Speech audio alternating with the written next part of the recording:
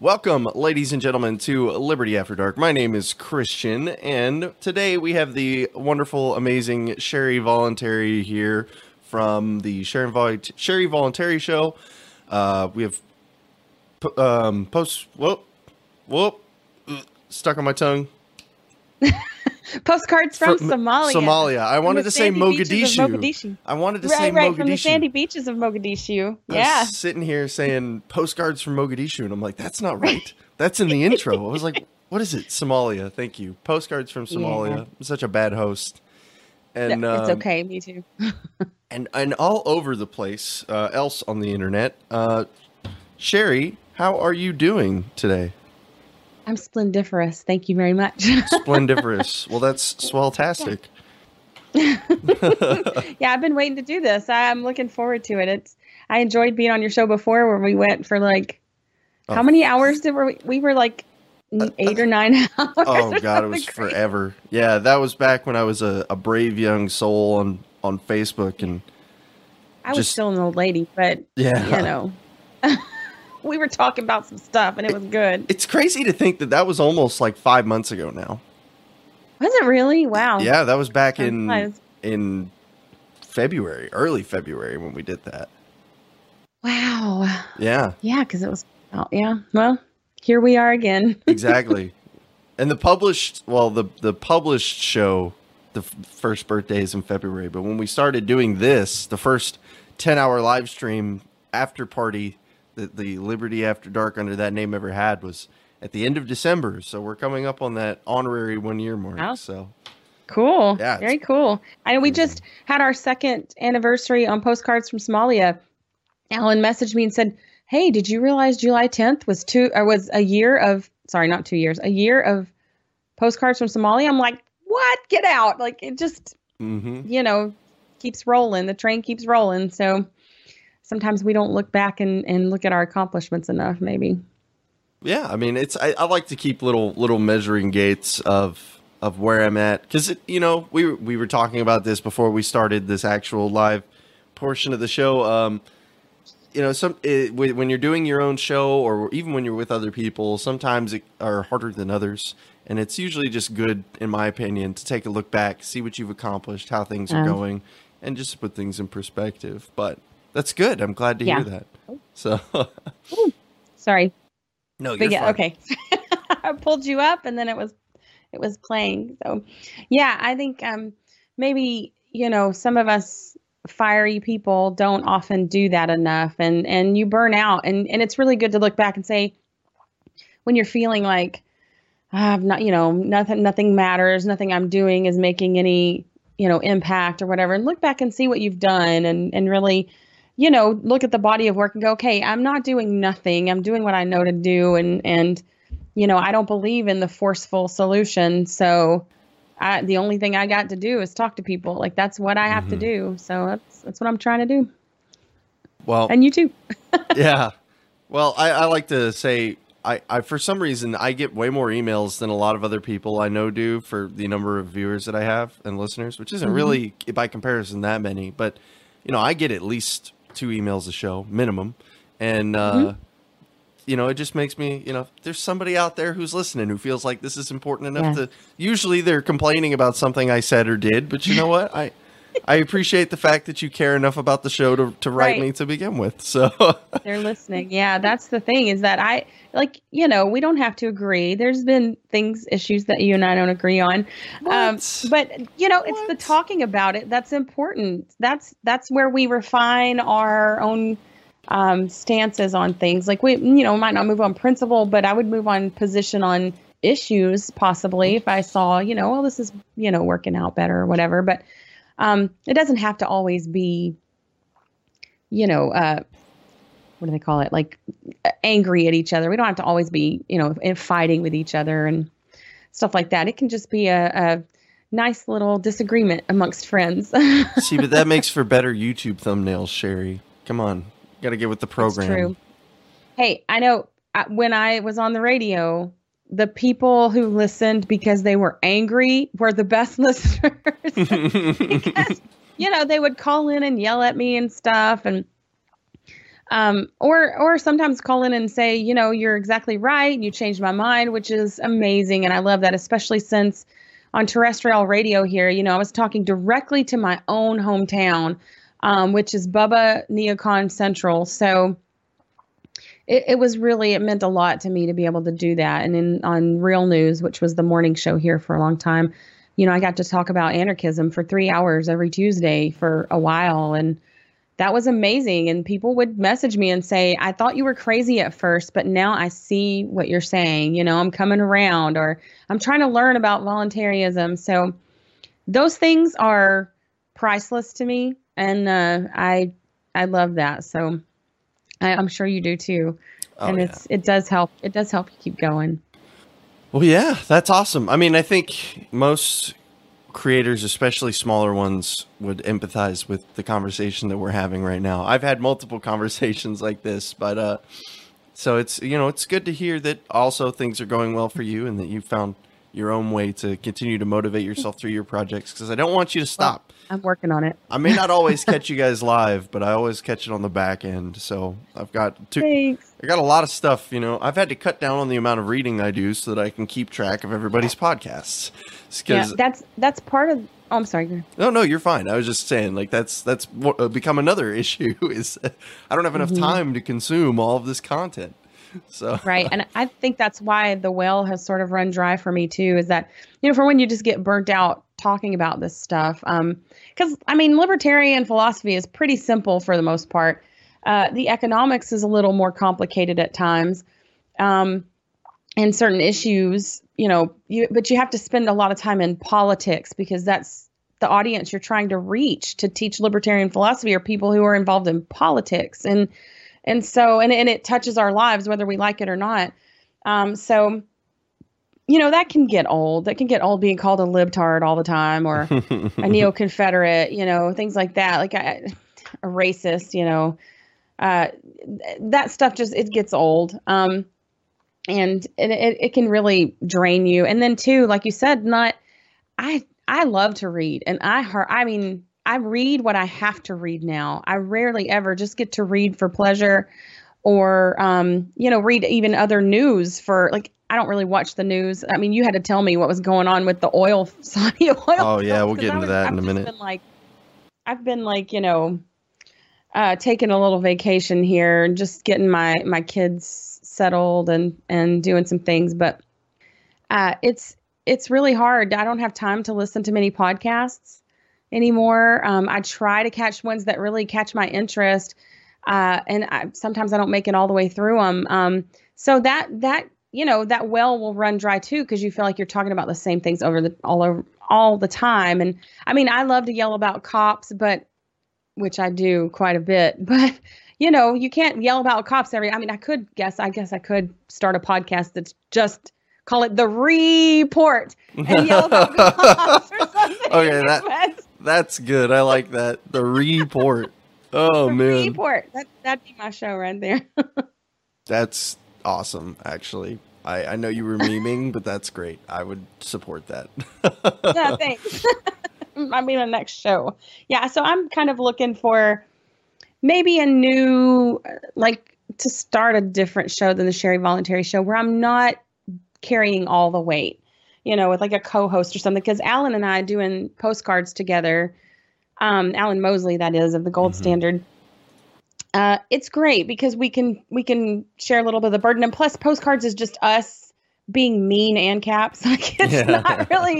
It's not directed towards informing people who are new to the movement and like our regular shows. It's not like that. It's not outreach. It's total inside baseball, and we just get to let off some steam. So that's really good. But I think having a co-host would I'm better, I think, when I bounce ideas off people. It's hard for me to talk directly to a camera. So I'm looking to maybe do that.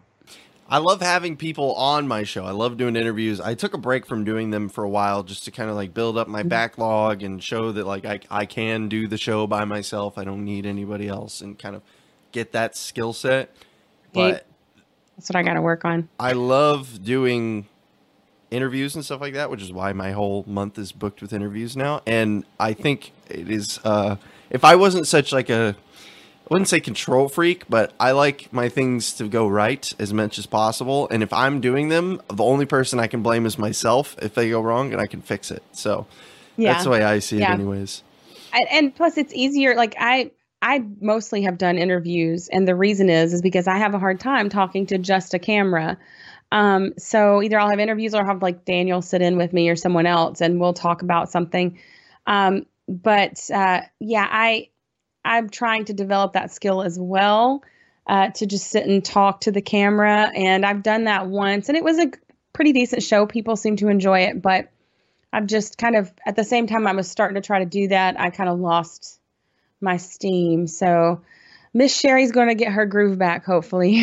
I'm really looking forward to my Texas trip, because I think being around Patrick and those guys and going to Larkin's seminar and just being around the Texas totally badass libertarian anarchists, I think will inspire me again. So I'm really looking forward to being around them. When are you going to be in Texas? I mean, you don't have to share specifics, but... Yeah, no, it's next week. Next weekend is going to be the Candles in the Dark seminar, where Larkin, because he's got such a great way of communicating with people and a great style. And he has this seminar called Candles in the Dark that he's been doing for years. This is, I think, going to be the last live one. Patrick is going to be recording that, and it teaches you how to talk to normies, basically. And I think he even at the end, he has people go out and talk to their normie friends and like offer them $50 to come sit on the stage and let Larkin talk to them, like do some actual explanations, actual talks right there with them. So I think that's fantastic. So I'm really, really looking forward to it. Yeah, I think that sounds great. I was hoping you were going to say like November or something, and I was like, okay, I'll get my travel ready, and then I'll be, we can all hang out together. But hard to get there from Korea. Yeah, exactly right. Yeah, I won't be back. Can I just say, you look like Mr. All-American apple pie boy. Every time I see you, I'm just like, that's the man that goes on a propaganda poster right there. That's a face for propaganda. Well, thank you. I'll be the face for I'll be the face for anarchist propaganda, voluntarist propaganda. Okay. So just don't let the man use you. Not happening. I don't see this changing anytime soon. Good. Oh man. It's fun. It's fun trying to, I don't know. So like I said, I had that show with Patrick, which was awesome, which if you haven't listened to it, it's going to be published as a podcast here pretty soon and is available on the YouTube channel. There were some audio issues. I fixed them in post though. So the YouTube is still a little spotty in the beginning. It gets a lot better towards the end, but the podcast will be just fine. And, great show though. Awesome. We talked about like everything about it, basically how to improve your life by adding libertarianism and voluntarist ethics into it.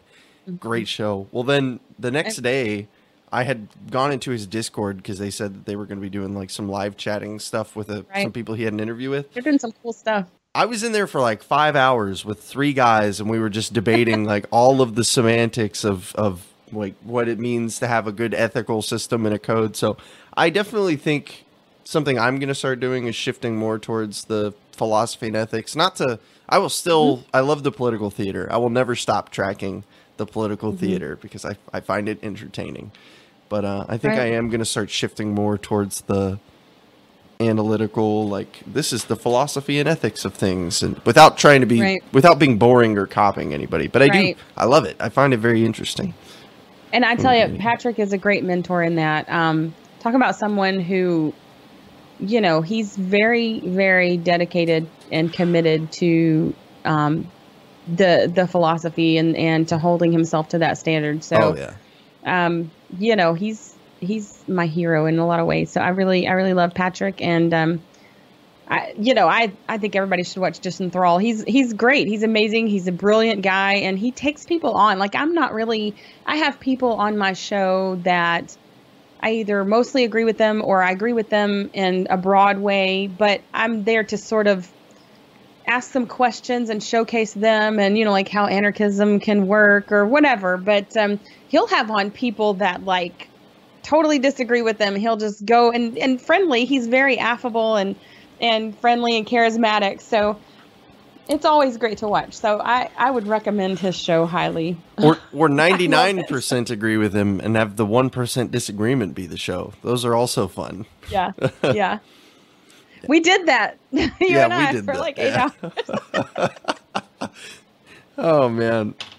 So before we keep going too far on this crazy train, there is one thing I wanted to bring up as like sort of a news topic, and we don't have to dwell on this for too long, but I have sort of over the last however 23 episodes, I've been covering the developments in the Middle East as they've continued. In fact, I did an entire episode basically breaking down what the current state of affairs in the Middle East was. It's called Let's Talk About Syria. I don't remember exactly what episode that is. Yeah. That was a good, I mean, it was just an info dump basically of me talking about everything that's going on in the Middle East and why. Well, I think almost I need to do a new one at this point because the big bad dog has changed from ISIS to Iran now. And for those of you who missed it, Saudi Arabia's oil supply was, or the oil production was basically cut in half by a drone strike. Originally, Donald Trump came out onto the news and said, oh, this is Yemen terrorists who did this, because of course it was, right? I mean, like, we need another excuse to bomb Yemen. And then they came out and they said, hold on, wait. Actually, it was Iran. And then I said, oh, okay, well, that makes it even more believable. So...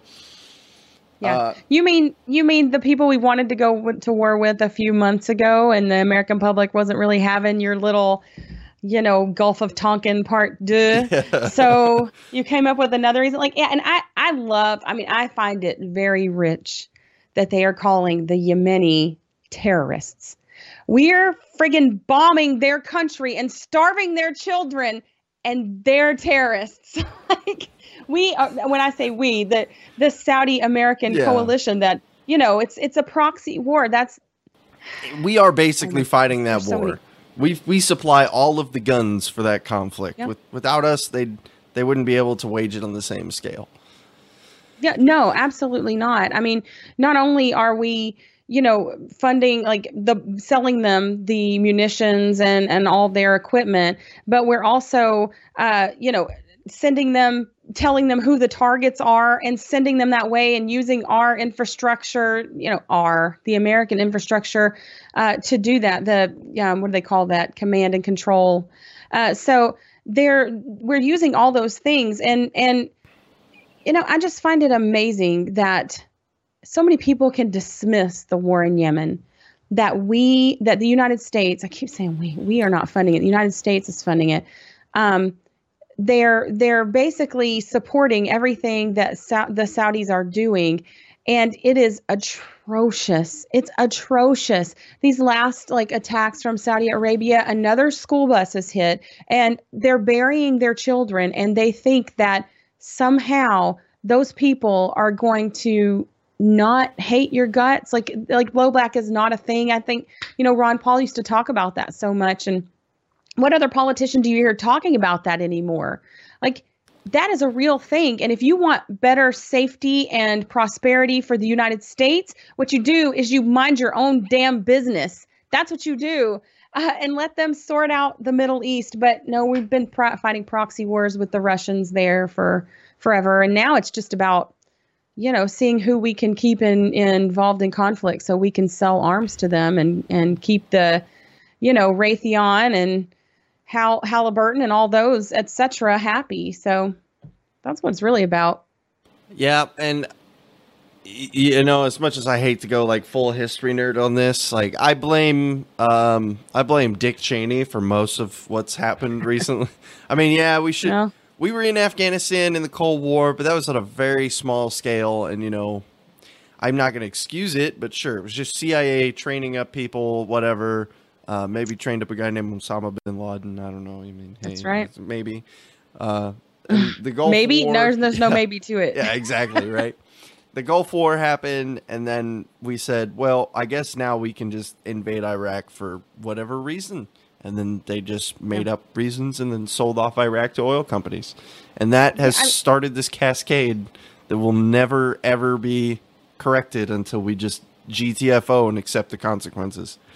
Yeah. And if anything, you'd think a lot of these dictators would learn by now, because being an ally to the U.S. is a very, very dangerous game. I mean, just ask Osama bin Laden and who was the guy in Iraq? I've got his name written down somewhere. The guy they found in a hole. Saddam Hussein.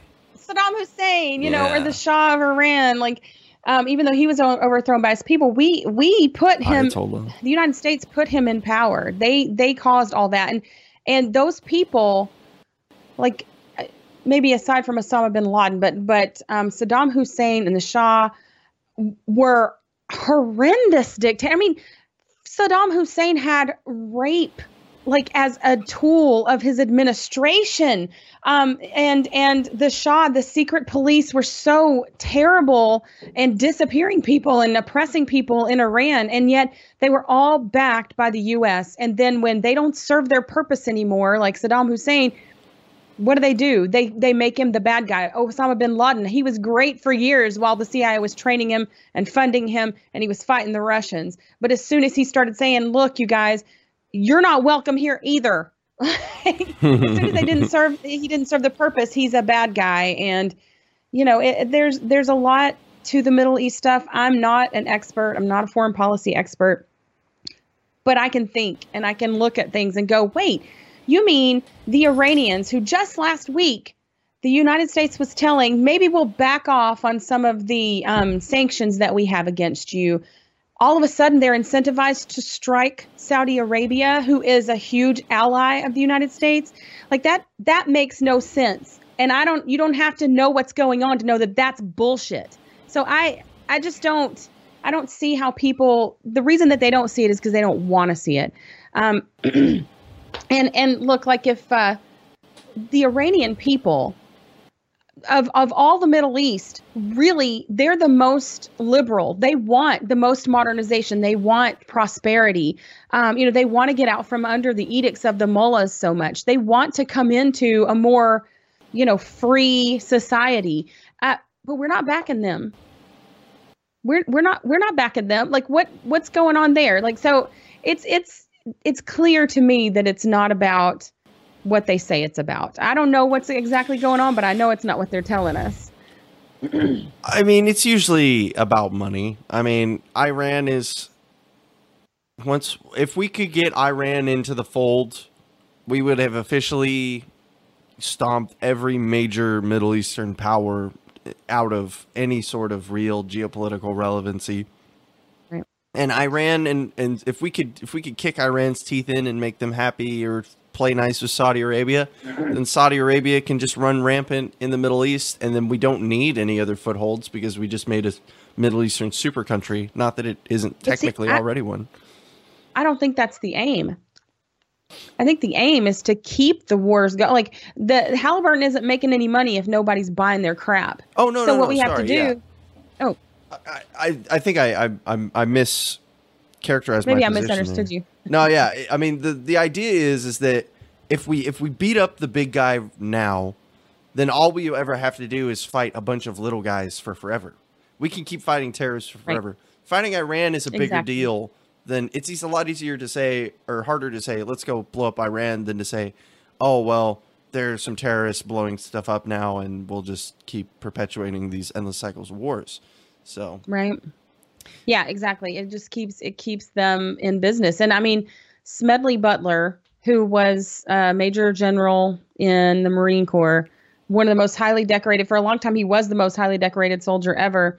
He wrote a little book called War is a Racket, and it lays it all out. And one quote from that book is, war is just a racket. A racket is best described, I believe, as something that is not what it seems to the majority of people. Only a small inside group knows what it is about. It is conducted for the benefit of the very few at the expense of the masses. That is absolutely true. The defense contractors fund the politicians make the wars, and the wars support the defense contractors. So it's just this vicious cycle, and it only, who gets hurt by it? The common person, the regular people who aren't the political elite. That's what happens. And I'm not sending my children to die on the altar of this country or any other. So I think more people, more parents, more moms need to step up and say, this is bullshit. And I'm not sending my kids to die for you. But it's the indoctrination and everything that goes into it is quite magnificent to behold. When you see, I was watching a video earlier, someone sent me that some people send me videos that they're not like, I don't know, they don't listen to anything I say because they clearly don't. Okay, but she saw, this woman sent me a video of these Muslims in Disneyland in California, Disney World, whatever it is in California.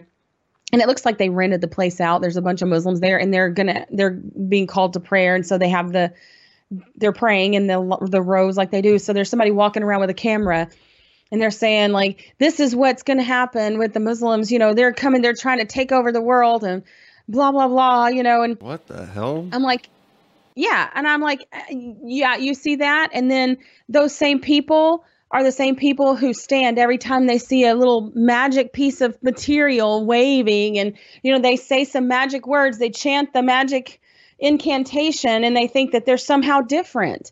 Like, you're worshiping a state. These people are not Christians. They're Christostatists. And we need to make a very big distinction between them, because Christostatists. Yes, it's a term I coined that I'm pretty proud of, I like actually. that. But I mean, Larkin taught us that in his book, that it's the most dangerous superstition, that authority, that power of the state is somehow legitimate in your life because they say so. And these people, they'll sit and look at those people and go, oh, they're so scary because, they're a different religion. And yet, look at what they do in the name. Like, you should get strung up and hung because you didn't stand and sing my magic song and say my magic words and worship a cloth. And that's, if you're a Christian, like, let me tell you, there's nothing Christian about that. Like, that's very clearly idolatry, because, and they're so easily manipulated. The one nation under God was added in, like, I don't remember when it was taken away and added. And then they act as if those words are sacred somehow because they say under God, or, the battle hymn of the Republic. Mine eyes have seen the glory of the coming of the Lord. He has trampled out the vineyard where the grapes of wrath are stored. Like, they want to talk Jesus, but what they really want to do is Old Testament retribution. They don't know Jesus. Come on. Jesus didn't talk like that. That's not Christian. I usually, it's similar vein of discussion. I usually have found success with typically leftists who are atheists, and on the other side of the coin is that they'll say like, well, I couldn't worship a God, this monolithic deity. It doesn't make, there's no rationality behind it. And then they're like, blah, blah, blah. And I'm like, well, government's kind of your God. And then the first reaction, no. What do you mean? What are you talking about? Right. And I'm like, well, if you think about it, you place it at this untouchable position of power that no one can question, and right. Anything it says goes. I mean, that kind of sounds like a God to me, if I'm going to be completely honest. And what do they do when there's some problem? What's the first thing they're saying? There ought to be a law, or do something. The government needs to do something. That sounds a lot like Jesus save me, or God help me. Like those sound a lot alike. And look, I'm not telling people to be Christians or not to be. I'm just saying, if you're a Christian, you need to really have a come to Jesus meeting, a real come to Jesus meeting. Read what Jesus said and look at what you support in your government and tell me how the two line up. Because he didn't support war. He didn't support all this theft. Theft and all these things. He rejected political power, and yet that's what you all are tied into, and you're so easily like the civil religion rhetoric is incredible. I get such a kick out of listening to it, like City on a Hill and those kinds of things. Like, that's intended to engender those religious sentiments from you. And you look to them, and then they're in bed with Israel. Israel is not your friend. It's a fifth column in this country. Okay. They're working against American interests, but the American Christian community keeps backing them up. And because they have old buildings, getting involved in things that are not our business. They're not the business of myself or my children or any of yours to be going over there and trying to figure out what's like, let them take care of their own. Like, I don't believe that political states are what any God was talking about in the Bible when he talked about Israel and all that. Like, that's a political state made by man. I'm not a scholar on all that, but I'm tired of it. You know, I'm tired of this whole thing, like the whole Iran deal, nuclear deal that was trashed by the Obama or by the Trump administration.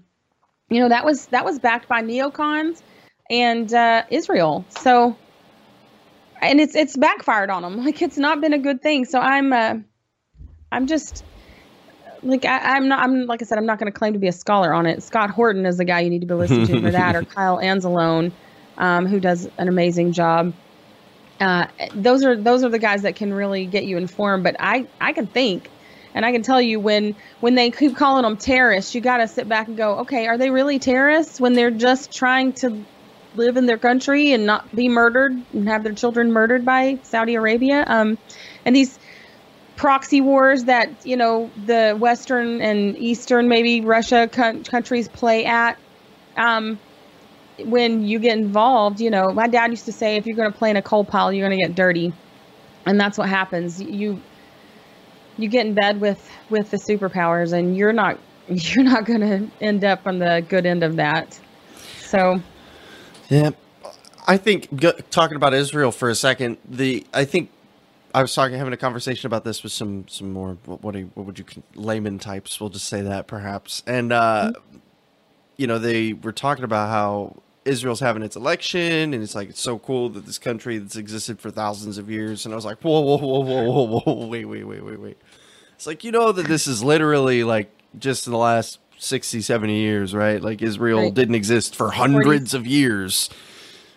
And then that blows their freaking minds. People have thought that Israel's been this perpetual state, like always in existence. In fact, when the Ottomans were around, it wasn't even a province of the Ottoman Empire. They just lumped it into another group. It wasn't until the noble Christian Western society came in and said, Israel, they talk about that place in the Bible. Boom. Right. Here it is. Yeah. Yeah, it's very politically manufactured. It's political theater. Something I did want to say though, and I think I lost my point earlier about the, you know, them praying to them showing the Muslims praying, and then, you know, so many Americans want to lump all of Islam together as if it's a united group. Like, all the Muslims are one thing and they all believe one thing, and that's just not true. It's like Christianity; not everybody believes the same thing. And so when something happens in Yemen and they're starving their children, or some guy that kind of threatened to shoot me the other day because I called him out about his just lack of care at all, that this Muslim majority in China is being disappeared, and they're trying to find their friends and family. These are peaceful people. They've not done anything. The Uyghurs. No. Yeah. So they've not done anything to aggress against anyone. They're just trying to live their lives. They live in China. They're a minority. And they just dismiss it out of hand. They're Muslim. And I said, you know, if that article hadn't said Muslim, if it had said anything else, you wouldn't be like that. You wouldn't be dismissing the fact that these people are suffering, and they're suffering under a state power.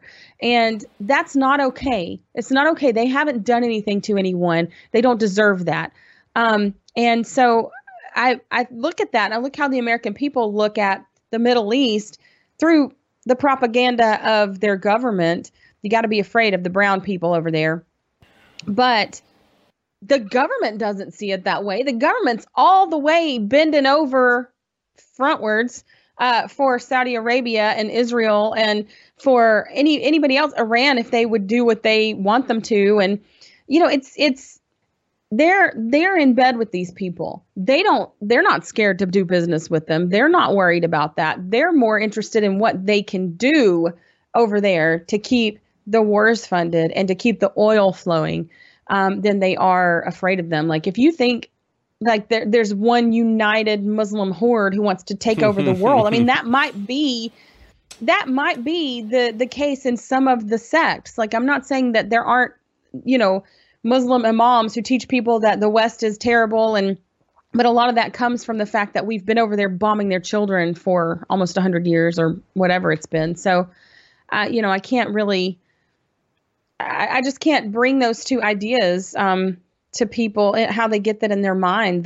that's the way things are when they're very different people over there, and different cultures and different communities and different parts of the same faith. They have different beliefs. Then the U.S. government plays both sides. And to its own benefit. The propaganda machine is definitely working not in the Middle Eastern people's favor. Any of them. Really any of them. Except for maybe Israel. Yeah. And we don't even really try to push Saudi Arabia as like propaganda. That's just not questionable. It's like we don't even try to make them sound good. Like we may even say, hey, you guys don't treat your women right. Would you guys like to buy $700 billion worth of weapons?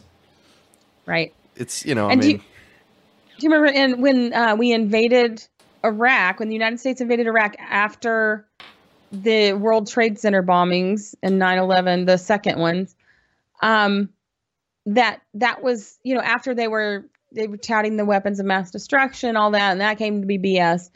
And the reason they came down to it was, well, women are oppressed over there, and they need to not be oppressed. Saudi Arabia, come on. Women, they have to be chaperoned everywhere. They got to wear the burqas. They can't drive. Like, they can finally drive now. Freedom. I will say that. Oh, right. That's right. So, but their excuses it's so thinly veiled, but so many people just dismiss it, go, yeah, hoorah, and what do you do with that? We have to be loudly anti-war. Libertarians are the voice of the anti-war sentiment in this country. That's a voice of freedom. You cannot be both pro-war and pro-freedom. They don't go together. And so I think libertarians need to really stop. We've got to talk long and loud about it, because you got to get through to these people that they don't care about your kids. Look, the United States government that talks, wants to send your son over to Afghanistan to kill dudes that have been living there. Their families have been there for thousands of years, and we have no business being there. And your son's going to come home in a box, and then they're going to come home sick. And you know what they're going to do? They're going to go to the VA, and they're going to get shitty health care, the shittiest health care there is. And then when they die because they're not properly treated, they're going to dump them in a landfill. That's what the government has done. So don't even try to tell me that there's some kind of heroic soldier ideal. That's only made up. It's made up by the people who want to murder your kids so they can murder other people. Like, it just boils me when I look at, like my son and his friends, and even my daughter, because, women can be drafted now too. Yeah. That these people's lives are ruined, and they've convinced you that it's virtuous. They've convinced mothers who carried their babies in their bellies, their own body, who suckled them at their breasts, like they convinced you that you should be proud of your son going off to die for some Halliburton executive's bonus. It's utter crap, and it's evil, and we gotta start standing up. I'm sick and tired of it. If you want a Million Mom March, that's the thing to march against.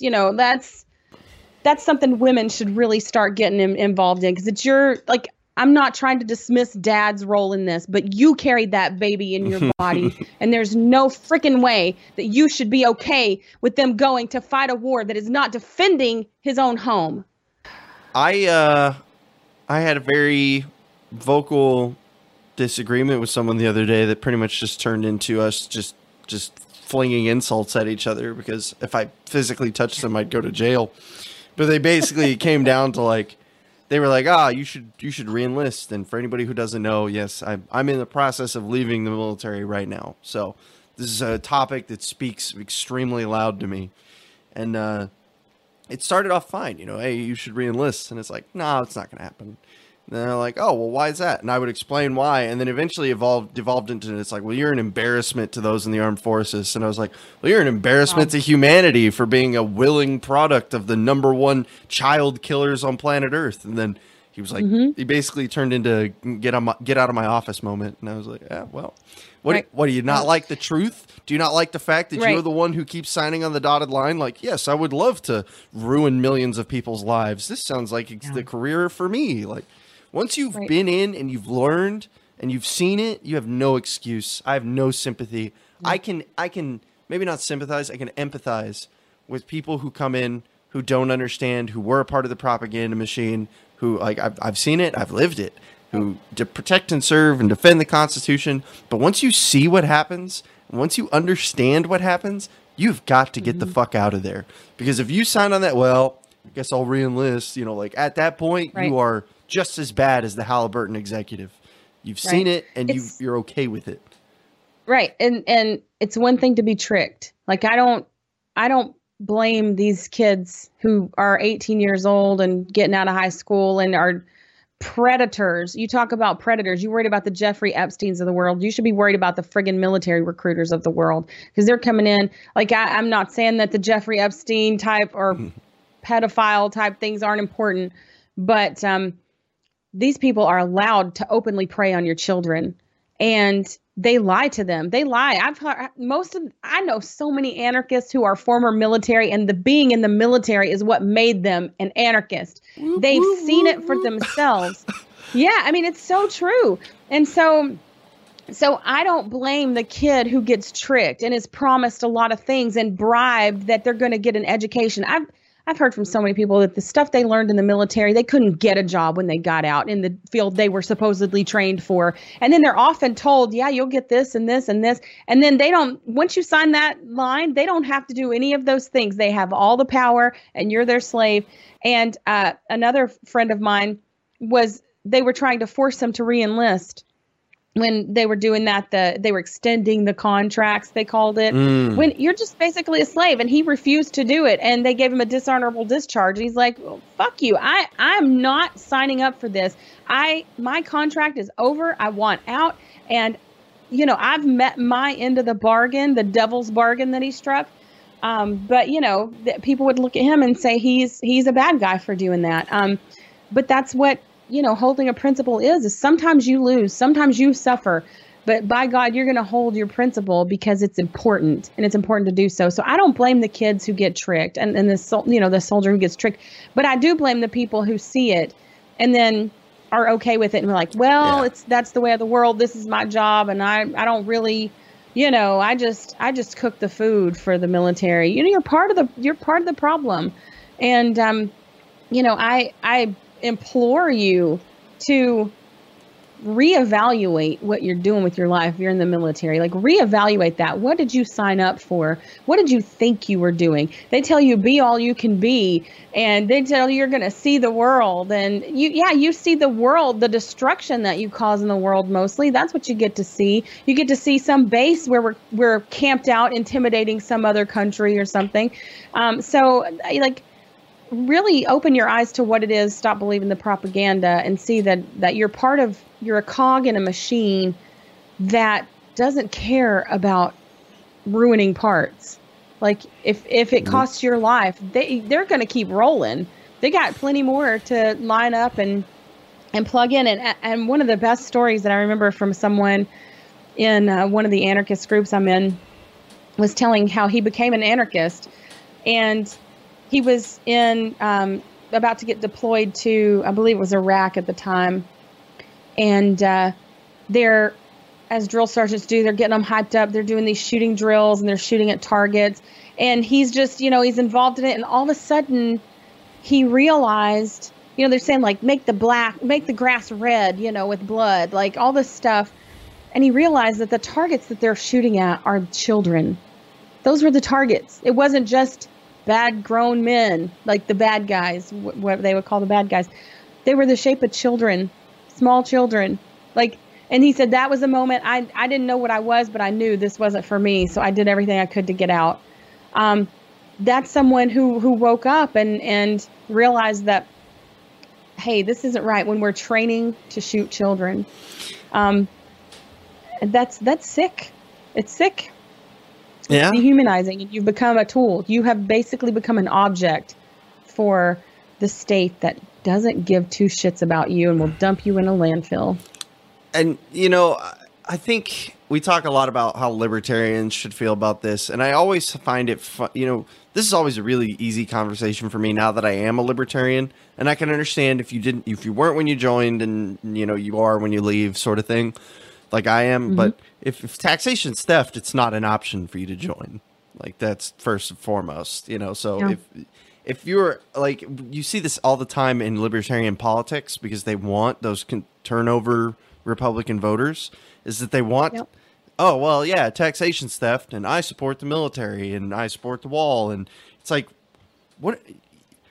It's so obvious that you are just trying to buy people's votes over to this third party option. Like, just be yourself, man.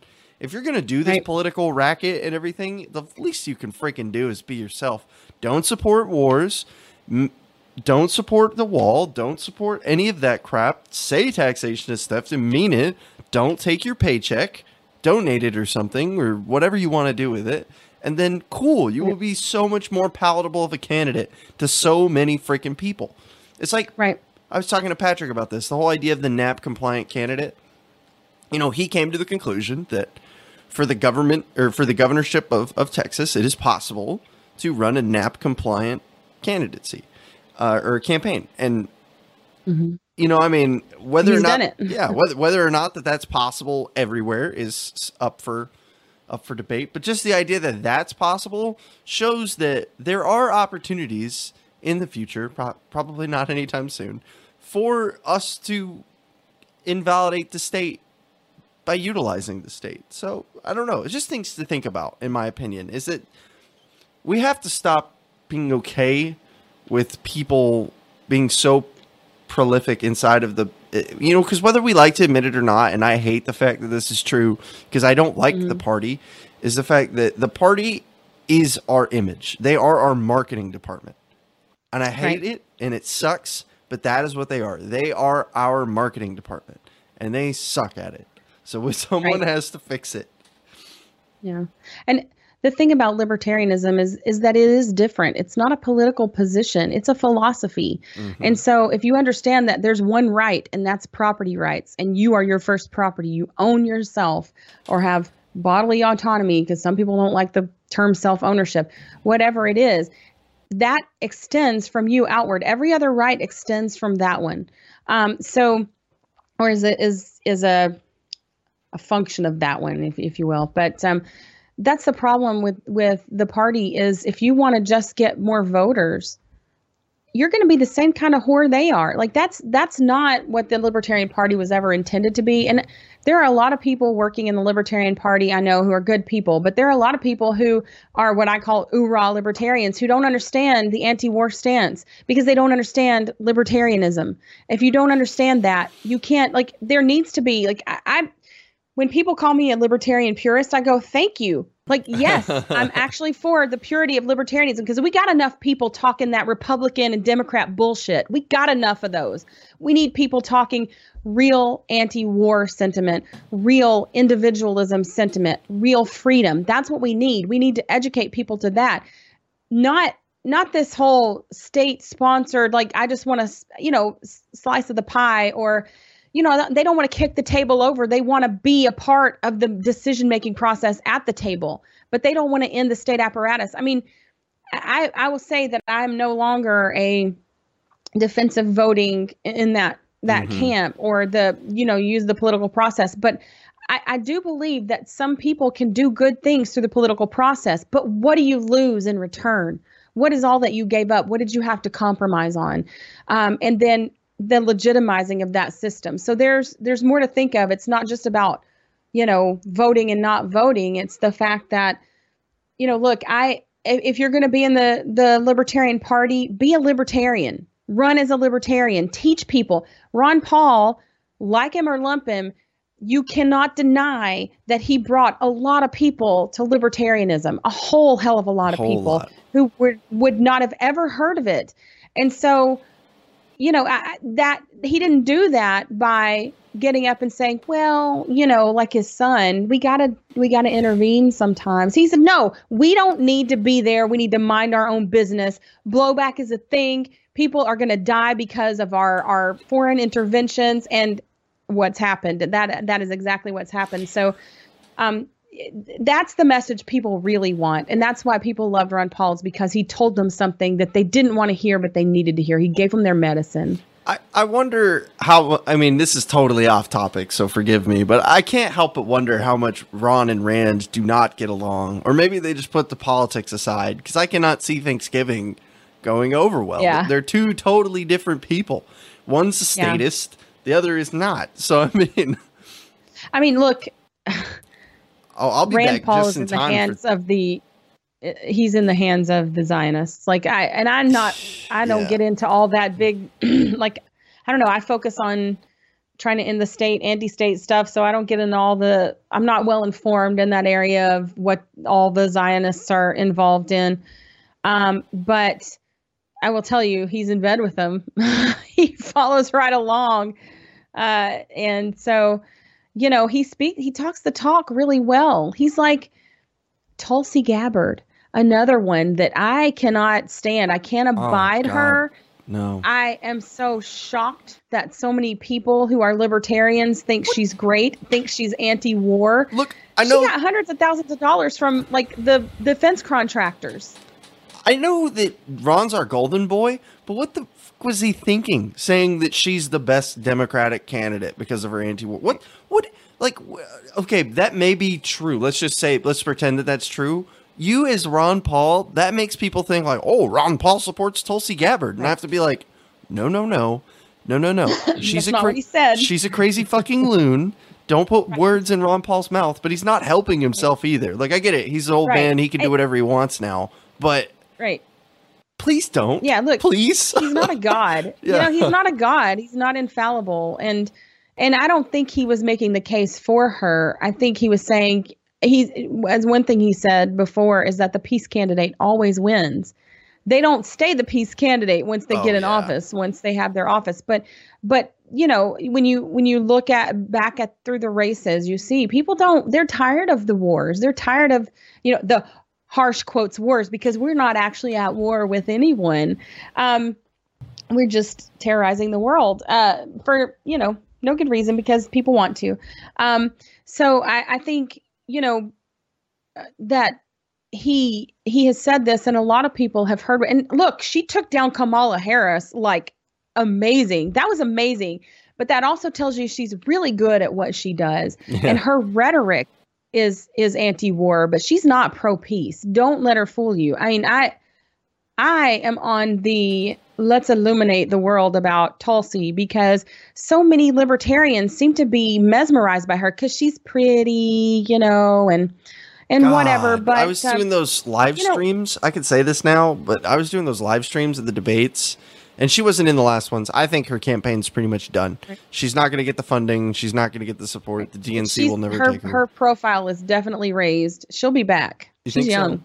Oh yeah, she'll be back absolutely. next election. She'll be back 100%. But there were people in the comments of my stream, and this is just internet degeneracy, but overall, most of the people were pretty chill. And then the second Tulsi comes on, it's like, oh my God, Tulsi, have you seen her ass? I'm like, dude, guys, what is this? We're trying to talk about these things. What do you put your dick in your pants? Just get over yourself. Exactly. She ain't Hillary, that's for sure. Yeah, I know, right? I mean, yeah. So that's a piece for of me, work. when it comes to foreign policy, Tulsi is like Donald Trump with better hair and a vagina. That's really where it comes down on her, because she's a good looking woman, no doubt. She's young, and a lot of people didn't like Hillary because she's a stark raving bitch. Let's be honest. She's not the most, even if she were saying everything right, she's not a very likable person. So I think the war machine and the state have found this golden candidate, and they're getting her ready. She's going to have experience by the time, she's going to talk about her experience, and she's going to be better the next time. And she's very, very well spoken. So you get a pretty face, a woman. That's right there. You've got a lot of people who will just vote for a woman, just like they did for Barack Obama. They're going to vote for him because he ticks a certain victim box and they feel bad about the victimization of these people. So therefore, they're going to vote for him. And so, I don't, she's a hawk. She's self-admittedly like a hawkish. And I wrote down some facts because I didn't want to forget them, but about her. So she's actually so much like Trump that Steve Bannon interviewed her for a position in the administration. I don't know if people know that, but she would have been working for the Trump administration had they hired her because she interviewed for them. She is a self-avowed hawk on Islamic terrorism. She used to always slam Barack Obama for not saying Islamic terrorists when talking about Al-Qaeda and ISIS. She courts dictators like Assad, who probably gassed his own people, maybe, supporting the Egyptian dictator Abdel Fattah el-Sisi. This guy had orchestrated one of the worst mass killing in the modern era during the Arab Spring. So this is who she sides up to. And then also the Indian Prime Minister, Narendra Modi. He's a Hindu nationalist, and the attacks on the Muslim minority in the country have gone up under him. And it's not because like they're out raping and pillaging. It's because they're eating meat and they're not chanting the Hindu gods. Like those are the things that they're attacking them for, stuff like that. And not to mention that she took hundreds of thousands of dollars from Halliburton and Raytheon, etc. Like, she's not who she says she is. And so I want people to understand, like, oh, this is a good one too. She was for the SAFE Act, which would have made the refugees, the Syrian and Iraqi refugees that were fleeing ISIS. She wanted that extreme vetting for them, while at the same time, she wanted to make it easier for the Christians and Yazidis who were fleeing ISIS victims to come here. So that tells you where the bias lies. I mean, look, I'm not taking a position on those things in this conversation, but what I'm saying is that there's clearly a bias there, and she's not anti-war. She says all the right thing. Her rhetoric is anti-war, but she is not a pro-peace person. Whenever, excuse me, she turns her eye at these atrocities and just acts like it doesn't happen. And so it doesn't matter to her what the repercussions of these things are, what these people are doing. Like she gave that Modi, she gave him a copy of her own copy of the Bhagavad Gita because she was raised Hindu. And like, this guy's a mass murderer. And of course, every American president is also a mass murderer, and she wants the job.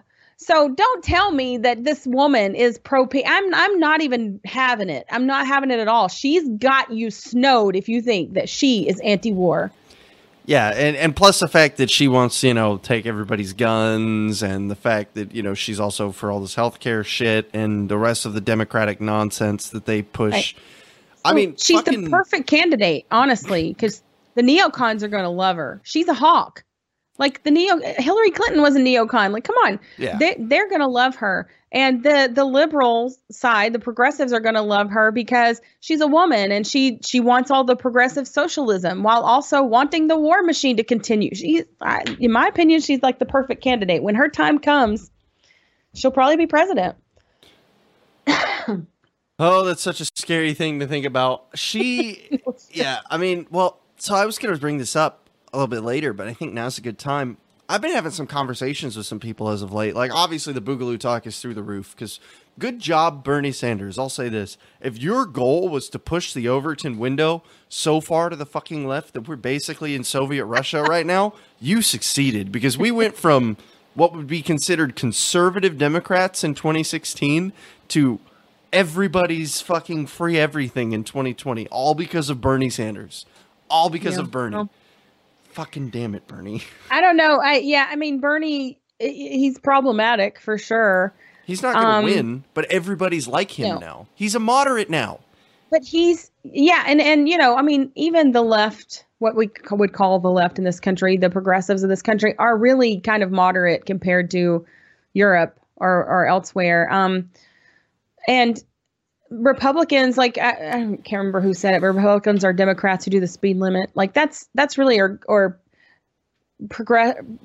conservatives are progressives who do the speed limit. Like that's all it. Like look at everything that every Republican president wants. They don't want smaller government. Are you kidding me? No. They just want it. When they say smaller government, they mean in relation to what the Democrats want. But they're on the same trajectory. They are still moving the needle towards socialism. They're both, the destination is the same for both of them. The authoritarianism, whether it's right or left, when it comes to your door, it doesn't matter. It's just where they spend it. It does not matter.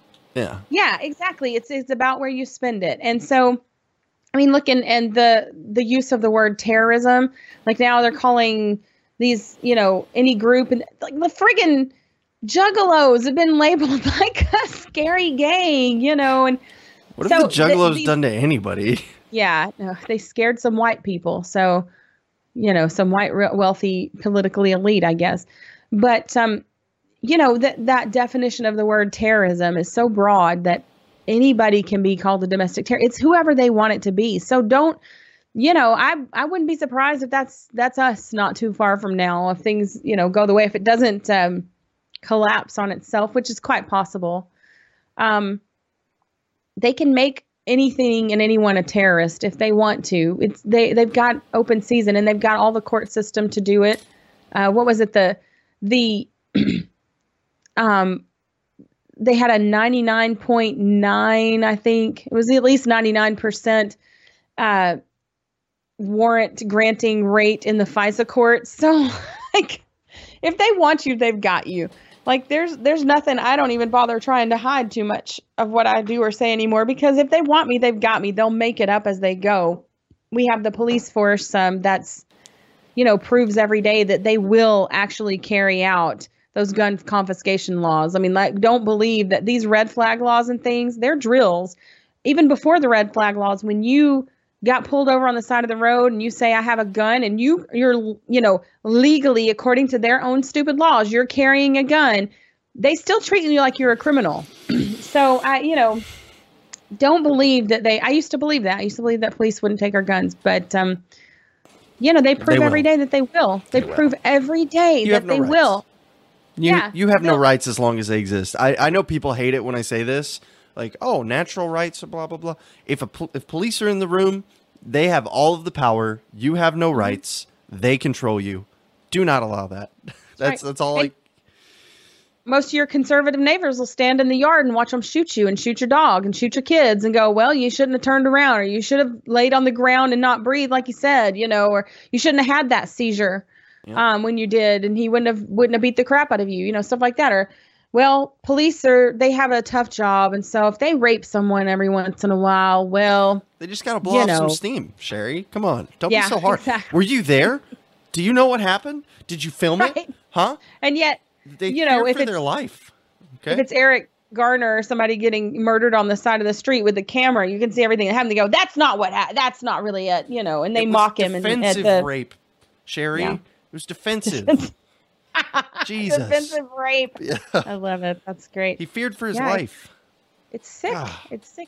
There's a lot of moving parts, and I get that. And sometimes it's overwhelming because there's so many, positions, so many sides to it. But this is what it comes down to, is that you're not property. You're not anybody's property. The state does not own you. It doesn't have legitimate authority in your life because of where you were born, because of your geography.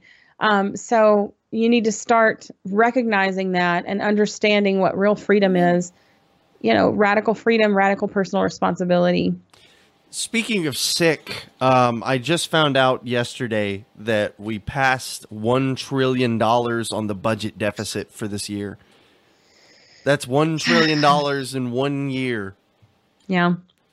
And what is the debt now? It's like 27 trillion or something. It's crazy. Like Alan's always saying, like, the number's so big, it doesn't mean anything anymore to people. Like, it doesn't mean anything. Like, nobody knows what that amount of money is. Oh, like, I see what you're saying.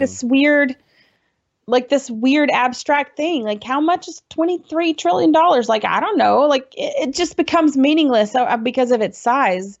And so that's part of how they keep getting away with it. Yeah, we're at $22.5 trillion. And I usually say the number doesn't mean anything, that the Democrats are right. The number doesn't mean anything, but it will one day. And when it does mean something, it's going to mean something in a way that we have no way to deal with. And your children and grandchildren or their grandchildren are going to pay for it. Someone has to pay for it eventually. Mm-hmm. That's like, we've been doing really good at deferring it and keeping everybody happy.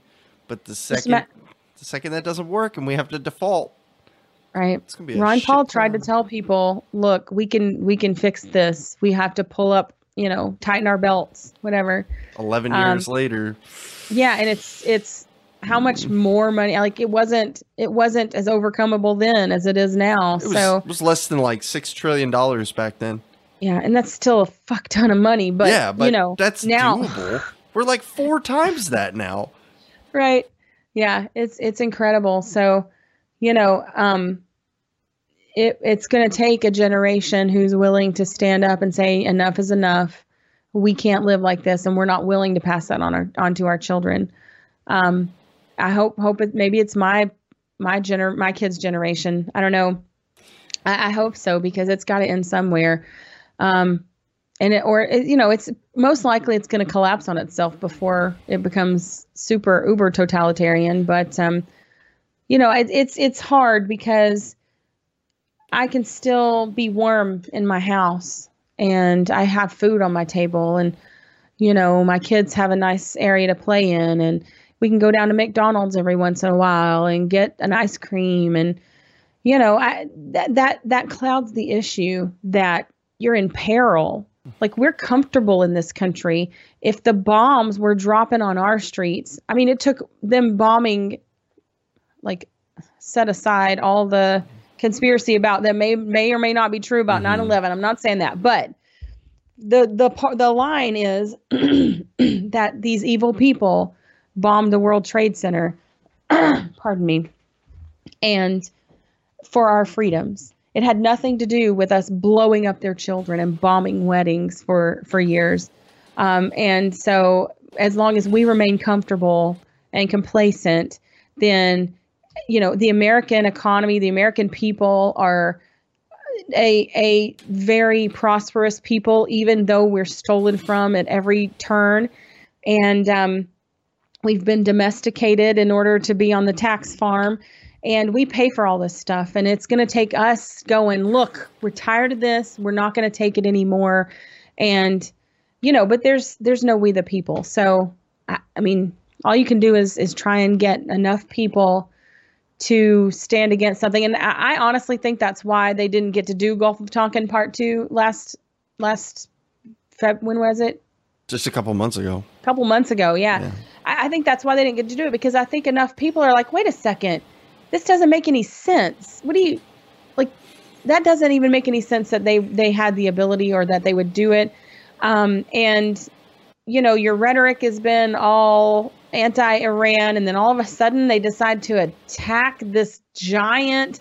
I mean, the U.S. military dwarfs every other military on the planet. I don't buy that shit for a second. Yeah, I think you have to be an idiot to believe that Iran did that. I'm sorry. Out there. I'm not. I'm just saying. Like, I'm not even going to be nice about it. Like, normally I'm like, well, I could see if you think, oh man, Iran's trying to pick a fight side of a like, no, right. Shut up. Like, you understand so little of this that you shouldn't even be allowed to speak right now. Right.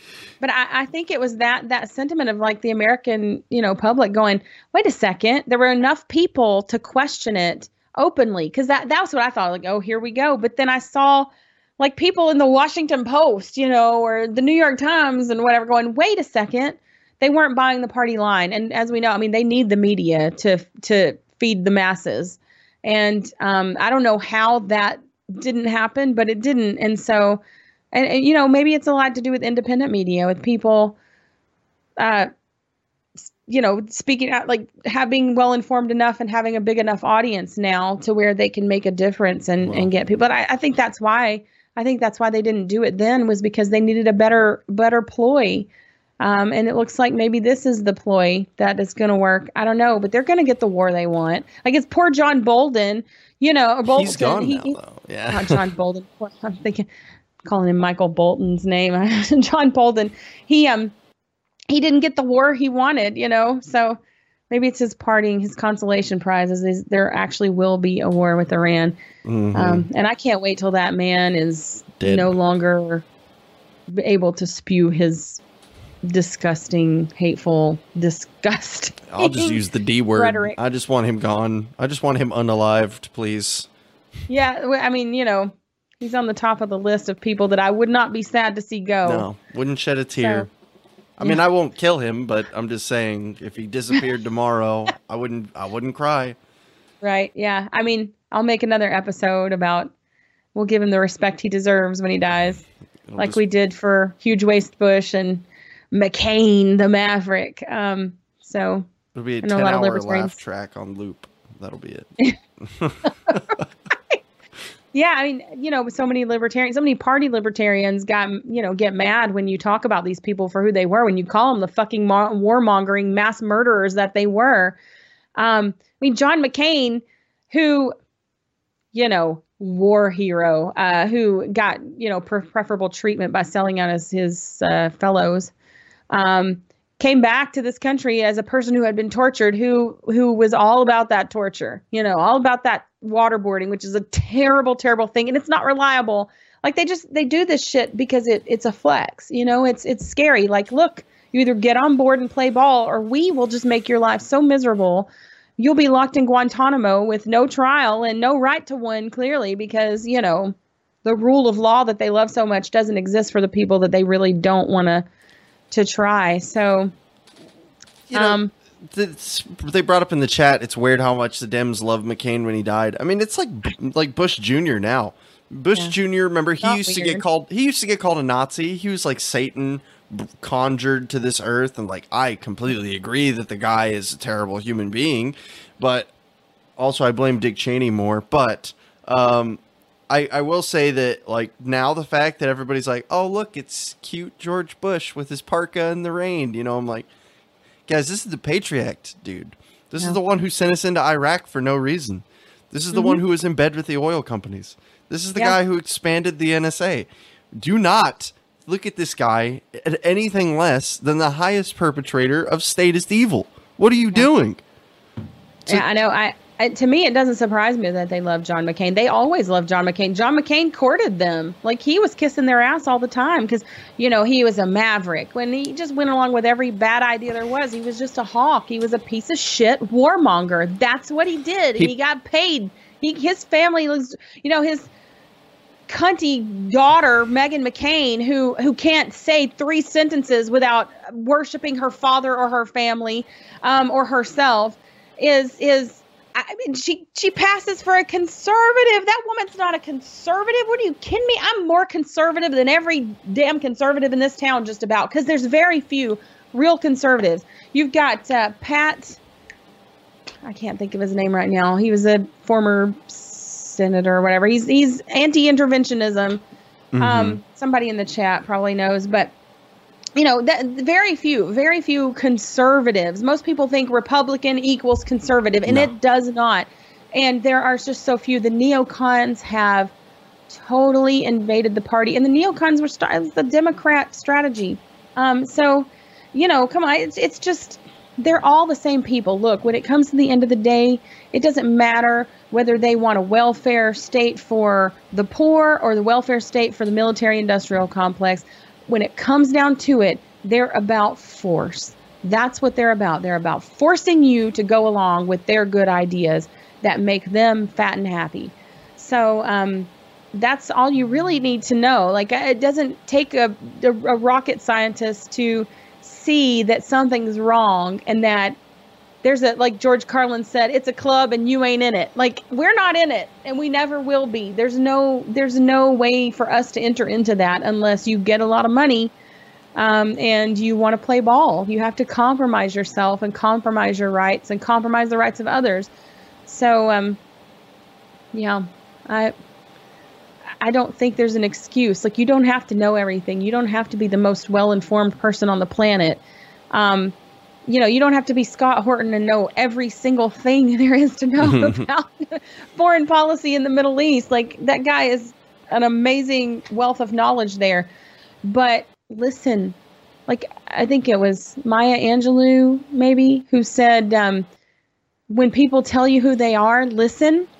Like, people tell us who they are all the time. They tell us who they are. When you have a president who says, don't worry about due process, take the guns, fucking believe him. Yeah. Stop with the excuses. If he had a little D by his name, if he was President Obama and not President Republican Donald Trump, the Republican, you couldn't buy ammunition right now. You couldn't buy it when he was elected. I guarantee you wouldn't be able to buy it if he'd said something like that. Like, they would lose their friggin' minds. But what do they do? Because he's got the little R by his name. Well, that's not what he meant. They just dismiss it out of hand. And look, every time you give a politician power, you give more power to that state that will just rape you and rape your children and all the prosperity that they could have. So I'm convinced that's how we're going to get the Boogaloo. I'm convinced. One of these years. That probably will be it, because that's the one issue that I think enough people are. Enough armed people. Yeah, enough armed people are. And like, look, I'm not for a violent revolution.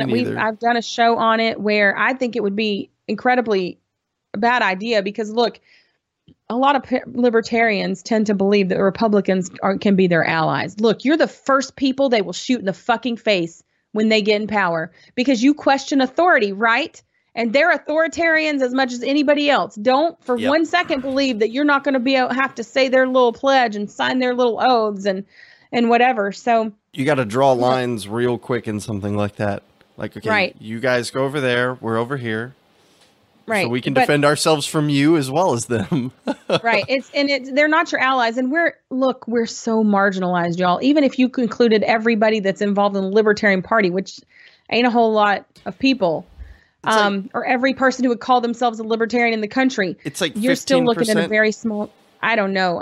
But like, and you're talking to anarchists, you're talking less than one. I'm sure 1%. Yeah, that's a very naughty word. Don't believe that they're your allies, and I'm not for violence, but I've heard people say, well, violence is never the answer. Well, fuck no. Sometimes it is the answer.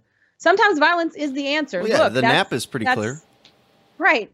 But the ethical use of violence is always in defense. It's always defensive. So when people talk about it, especially a lot of young men, and I know they're frustrated, they'll say, well, they've aggressed against us already. Like, let's do this. But the thing is that kind of war, that kind of fighting is nobody wins. Nobody wins. We'll probably end up, nature abhors a vacuum. You leave a power vacuum the size of the United States government, you're talking. That's assuming you win, which is a big if. Exactly. It's the assumption that you win.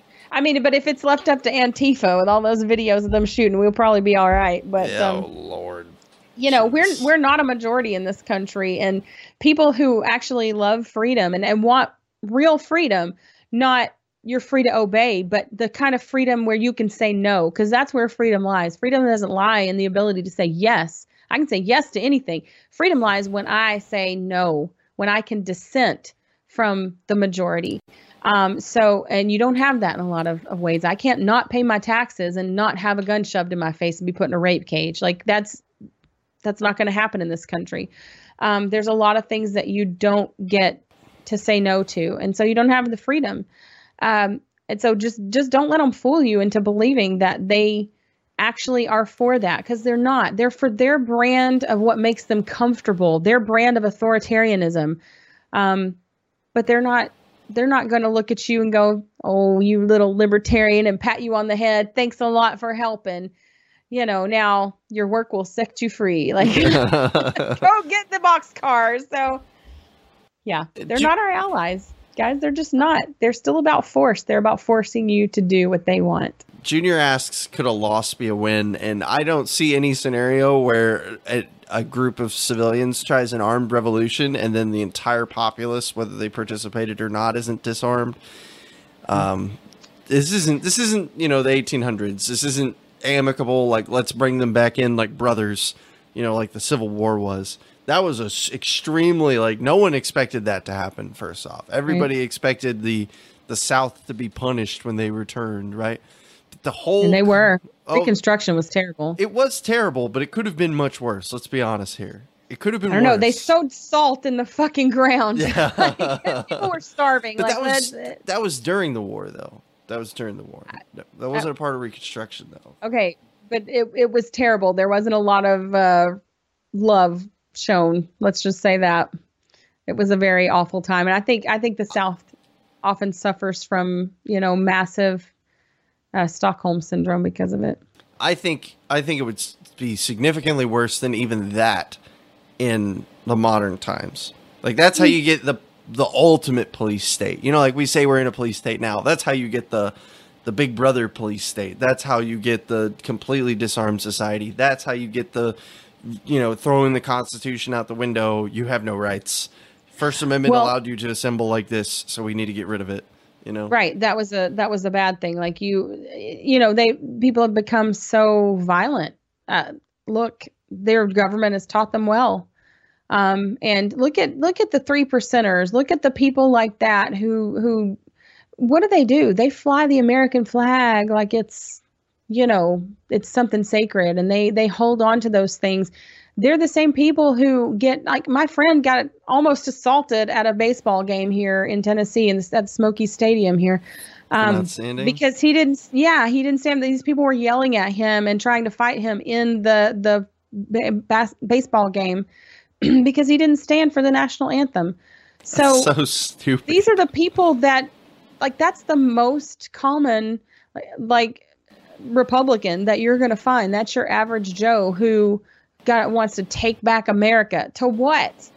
Like, take it back to the Constitution? They don't love the Constitution right now. They even talk about common sense gun laws. Are you friggin' kidding me? They don't love the Constitution. I mean, I don't either.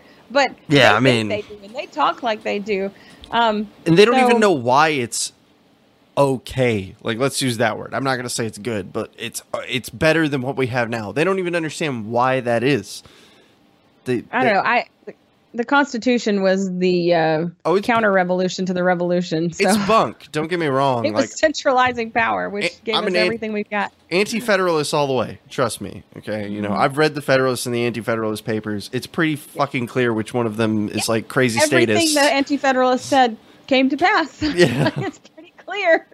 Yeah, they were very, very open about this idea that, like, look, if you centralize this authority, it's going to become a tyrannical government. It may not be today or tomorrow, but it's going to happen. Right.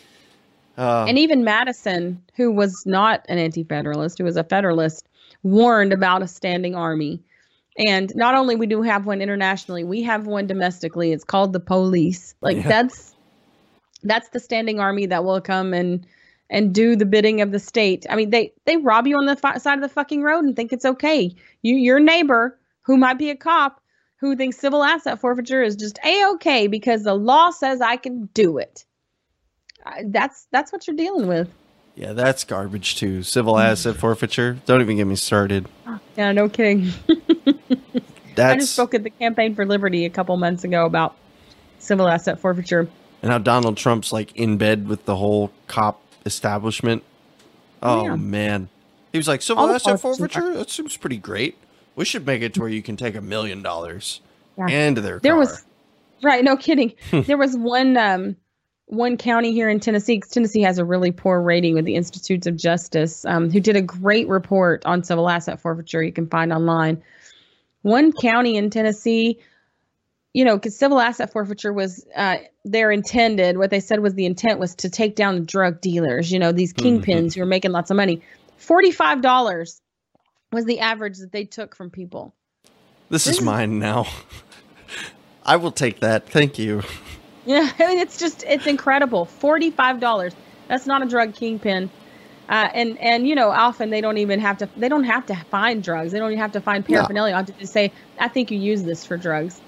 Tennessee, the cops spent hundreds of thousands of dollars on catering for parties that they took from civil asset forfeiture. And that happened in like 1984, because before that, police departments didn't directly benefit from the money that they stole.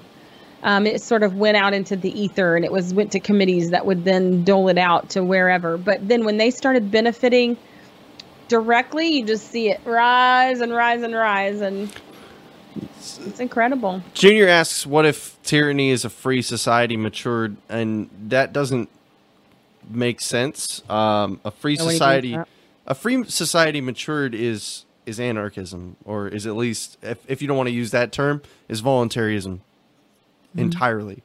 Yeah. I mean, I was talking, again, not to invoke the spirit of, but Patrick, the other day we were talking about this, and I was kind of the pessimist in the conversation, but he made a good point, is that if you look at human history, the trend line is towards freedom, right? Whether it's a lot closer than we were, I mean, I think we're better off than we were during feudalism, but instead of being in feudalism, or instead of being, a part of this war tribe or something like that, like we used to be, we have our own tyranny, and it's democracy. But the trend is towards individualized freedom, and there have been dips and ups and downs and boops and bops, and I think he makes a good point, and that I have faith, whether I will ever see it, whether it's 3,000 years from now or not, that one day humanity, civilized societies, trends towards the individual. I've always said that. That's been my big thing. There is no such thing as a society which is more civilized, more, more free, more anything that is less focused on the individual. It's not how it works. So if that kind of answers what every philosophy is cute in its infancy. It's okay, Junior. I was like, I'm drunk. What? I've been there before. Yeah, I mean, and it's easy to get pessimistic. Look, I think about from my religious days, there's a verse in the Bible that says, with knowledge comes sorrow. And so, honestly, just anecdotally, knowing a lot of libertarians, I know a lot of depressed people. And it's easy when you look at what is and not what could be. And sometimes, not the like you said, the trend, like sometimes those things are hard to see. Especially when you see, people murdering a man on the street on a video, and then those very police going and mocking him at his memorial service, saying, I can breathe. You see that real evil cruelty, that cruel inhumanity. And it can make you really cynical. And look, I have my moments too. But we've got to learn to spot the trends, and we've got to learn to that if our minds were changed, look, other people's minds can be changed. Other people are ready to hear this. Other people are out there waiting to hear what you've got to tell them. They're seeing that there are problems, and it's a cultural shift. We have to have a cultural shift, and that's why we need really principled libertarians out there speaking really principled libertarianism, and not the watered down bullshit that people want because they want you to say, because they want votes, not all that shit. What we've got to change is people's really change their hearts and minds. Like, I know that's a phrase, but it's true. They really have to have a heart change into, that maybe sometimes I don't always win. Like, being an anarchist is not an easy thing to be in a lot of situations. But I may not always win, but I know what my principles are. And I know that I'm going to stand on the side of freedom, regardless of if that costs me something, because it's worth the cost. Like I think Junior mentioned a little while ago about the tree of, liberty, that quote, the tree of liberty needs watering with blood sometimes. And it's sort of the same thing. Like, it might not necessarily be literal blood, but the sacrifice can come with you just making a stand. Like, I'm not going to put up with this anymore. I'm going to practice as much agorism as I possibly can, just do stuff like that. I think that's where it comes down to, is that we have to be principled regardless of what we might lose. Because do I think that an anarchist society, if it were to happen tomorrow in my town, would be easier? No, I don't think it would be. No, it wouldn't. You've got to be more personally responsible to live that way too. So it's not a utopia. It's just Right, exactly. And so, but it offers the most possibility for the most people. It's never going to save the world. There's nothing that can make every wrong right in the world, but it's certainly not going to come about by state force of people that builds resentments and that destroys people's lives. I mean, it does. I was on the radio for 7 months, 5 days a week, and I could have done cop stories the whole time. Stories about not just cops, like in that sense, but like courts taking away mom's kids and not telling her why, and she'd never had a problem, and like just out of the blue, there being an issue, and all of a sudden, your kids are gone, and things like that. Because when you walk into a court, everyone's a cop. They all work for the state, even the public defender, even your lawyer, because they have to answer to the bar. And if you do something they don't like, they think is unethical, like defending someone for treason, I guess, or whatever, then that you can lose your ability to make a living. So don't ever think that there's a justice system in this country right now. It's all conflict of interest. I mean, there are justice systems. There's private ones and like mediation and things like that, other courts. But people get so locked in that they can't see that it can work in a different way. Like what we have, they'll say, well, it might not be the best, but it's working. Well, is it really working that well, though? Like, we have to question how much better could it be? And, it's scary. Change is scary for people. And often they don't want to risk, but you have to take a risk if you want freedom. Freedom isn't safe. Freedom and safety are not equals like that. Nobody who wants freedom, like real freedom, can say that they're going to be completely 100% safe. And if you want 100% safety, well, then of course you don't really want that much freedom. So, nobody's promised that. It's true.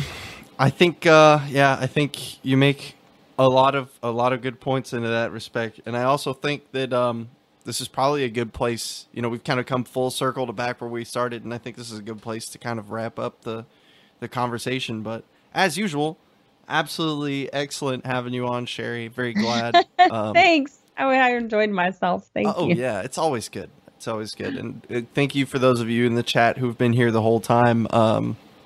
Sherry, do you have anything you want to plug? Or, sorry, any last words? Yeah, I just wanted to say, Junior said, how is the free, profitable people not going to be corralled and hurted in the future? That's up to every individual person to be armed and protect their own liberty. Mm-hmm. It's that's supposed to be the point, is that I don't need police. I'm supposed to police myself. I'm supposed to protect myself. Not that the police are supposed to protect you, but it's up to every person to defend their own rights. If you don't. Amicable relationships between others as well. So yes, that is build also community, true. Yeah, those kinds of things. So that's all I want to say. And as far as plugging things, I mean, I'll probably have a show eventually. No rush. Yeah, I mean, hopefully sooner than later. I would suggest, if you're in the Texas area or can be, that you definitely check out doing Candles in the Dark. I think it's going to be a great time, and going to learn a lot. And I do Postcards from Somalia, part of Little L Productions, which is a Sherry voluntary show, Postcards from Somalia, The Gold Standard with Alan Mosley, and Godarchy with Mike Maharrey, and Sports Ball, also our sports show. Sports Ball. So, yeah. And Mike Maharrey does a fantastic job with Godarchy. Geez, I mean, like 85% of the people in this country identify as Christians. So even if you're not one, you should understand Christianity, because that's going to be a big help in talking to people. And I love that I have that background, because I can, bring people back to their own, what they say is their morality and that they don't believe. The Christostatists, they get smacked around a lot with the Bible by me. So I like that, because, I think if you say that, you love Jesus, you should listen to what he said. Hey, that's anyways, fair enough. That's it. Find us on Facebook and elsewhere. There you go. Yeah. Awesome. I mean, that's great stuff, Sherry. Like I said, it was great having you on. Podcast should be out a couple days. I'm finishing up editing my last one. It was a little bit longer, so it's taking me a bit. But thank you. You know, I have to say, I love what you're doing too, Christian. It takes a lot of balls to be serving in the military and an active, out, open anarchist. I wasn't doing going a podcast. At first, I was going to like not stream out to the public or YouTube or anything, but I think I'm glad that I did. I mean, I've kind of just accepted the fact that like, what are you going to do? Fire me? I haven't done anything illegal. So you either don't like it and you fire me, and then I get what I want, or I stay in and I get to bitch about you, which I don't really want, but at least I can bitch about you so I can get what I want. So yeah. And there's a great speech to Larken Rose. This is what made me an out and proud anarchist was, you're not the boss of me. Go check it out on YouTube. It's a speech he did. I don't know what year exactly. Oh my gosh. That was the day I was like, fuck yeah, I'm not hiding anymore who I am. I mean, I don't wear that I'm an anarchist on my sleeve, but when people ask me my opinion, I give them a damn opinion. You know, I like, yeah, you can finesse it, but come on, let's start showing people that we anarchists are not crazy Molotov cocktail throwing, want to hurt everybody people. Like there's propaganda that's been, sold to people about anarchism. And so the first time you do it is the hardest. I will say that the first time you do it is the hardest. And then after that, every time is so much easier because you'll know what to expect, and it'll be different. I mean, from what I found, whenever I tell somebody like they're like, "Oh, you a Democrat or Republican?" "Oh, actually, I'm an anarchist," and then they go, "What? What?" It makes people ask a lot of questions. It's also I found voluntarist. You can use that. Libertarian equals anarchist, but most people don't know that. Yeah, I don't. A bunch of people in the party would tell you different. I don't use the L word.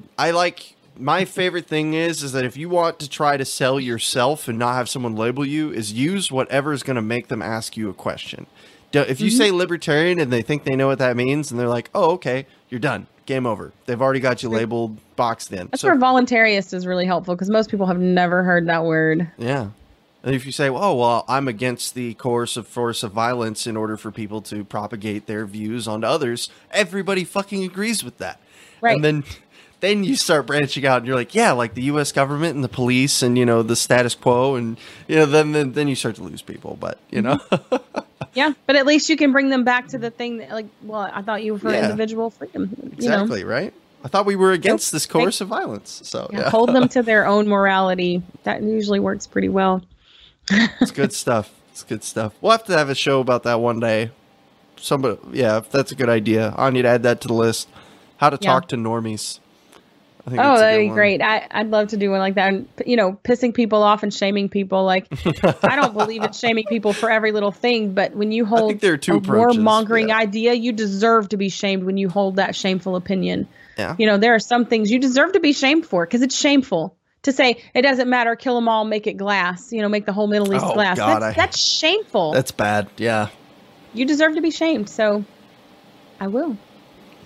Stop being so good at saying goodnight. All right. That's fair enough. Fair enough. All right. We're going to get out of here. Sherry, thanks again for coming. Appreciate everybody in the chat. Y'all have an awesome rest of your day.